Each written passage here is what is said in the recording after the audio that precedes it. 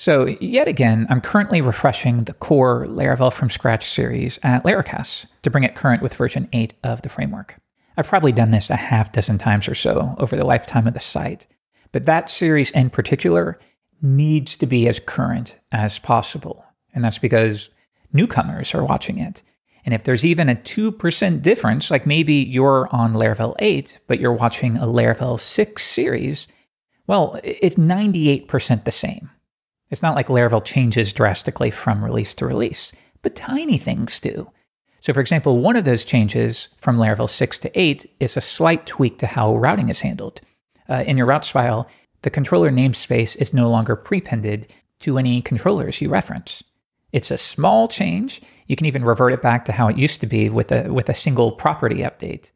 But again, if you're a newcomer, well, you're going to be following along with that video. And if it works in the video and it doesn't work for you, that can be really frustrating.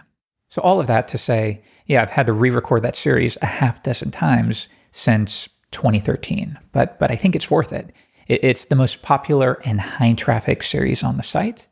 One, because it's free, and two, because it's step one if you want to learn Laravel. But anyways, I don't really want to talk about that.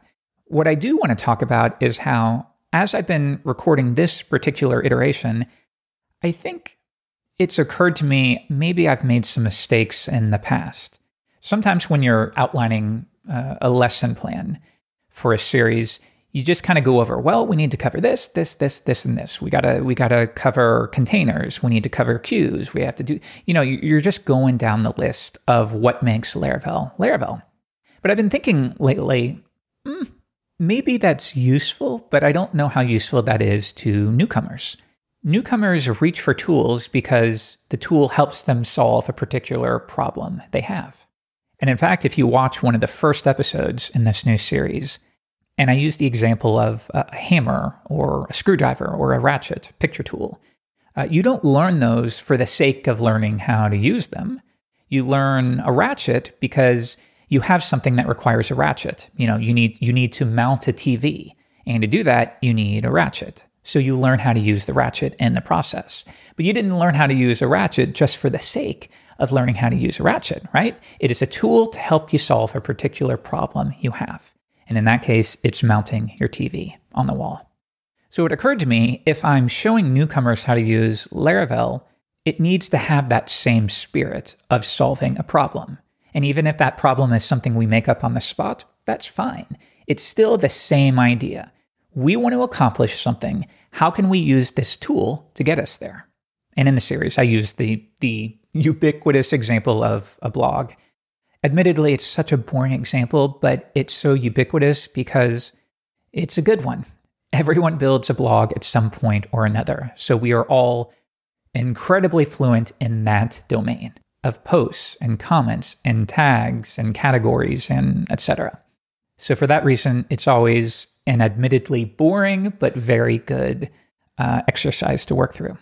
But anyways, if we take that approach, you then have to say, well, everything you learn needs to be in support of solving this problem you have. And maybe I'm not being super clear here, but yeah, you can imagine, you could say if you're learning Laravel, well, you got to learn routes. You have to learn controllers. You need to learn views. You need to learn how to work with the database and Eloquent. And all of those are true, but it's all in the way they are presented. Are they presented in such a way to help you accomplish the thing you're trying to accomplish? So in the example of a blog, yeah, instead of saying, well, first you're going to learn routing, we might instead say, well, I need to see a page to see all of my blog posts. So how do I make this page load some blog posts? Okay, well, we'll need to research that. And that will take you down the path of learning routes. Then you might hard code your blog posts, but very quickly you'll realize, well, this needs to be a little more dynamic. I need a way to control these. I need a way to store them and fetch them, and then filter and scope or query which ones I grab. Okay, well, maybe we need to research how to store those in the database. And that will then take you down the path of learning Eloquent. But we don't just learn Eloquent for the sake of learning Eloquent.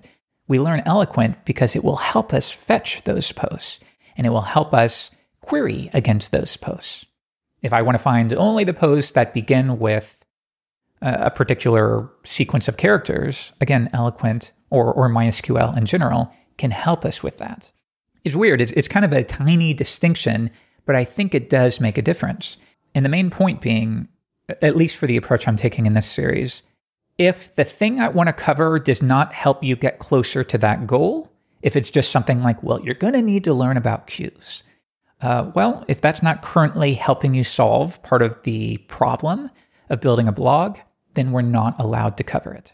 And in fact, when I think of myself, all of the things I've learned that have stuck, they stuck because I needed that particular thing to solve a problem. And if I tried to learn that thing before I had a problem that needed solving, I don't have the, what would the word be? I don't have the use case for that knowledge to stick in my head, and it just goes out the other ear. But when I have a problem that this particular feature solves, well, that is when the learning actually sticks. And this is true for learning in general.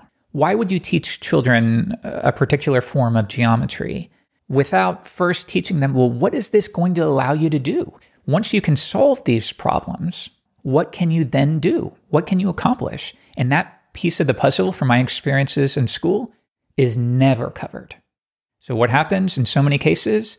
Whatever you learned or memorized disappears from your head a couple years later because you never applied it. And it should be flipped, which admittedly can be difficult, I think, sometimes. But if you can flip it, they can learn it. If you can give them some kind of task or project that requires that they figure out how to calculate, I don't know, the length of a triangle or the sides or whatever. If you can give them a project that helps with that, it's going to stick so much better than expecting them to memorize formulas that they'll never have a use case for.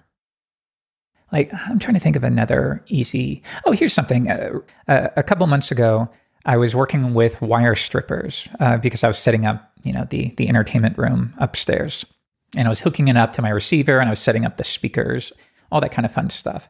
And I was thinking, if I were to teach my kids how to use wire strippers without giving them a use case for when they're needed, it's not going to work.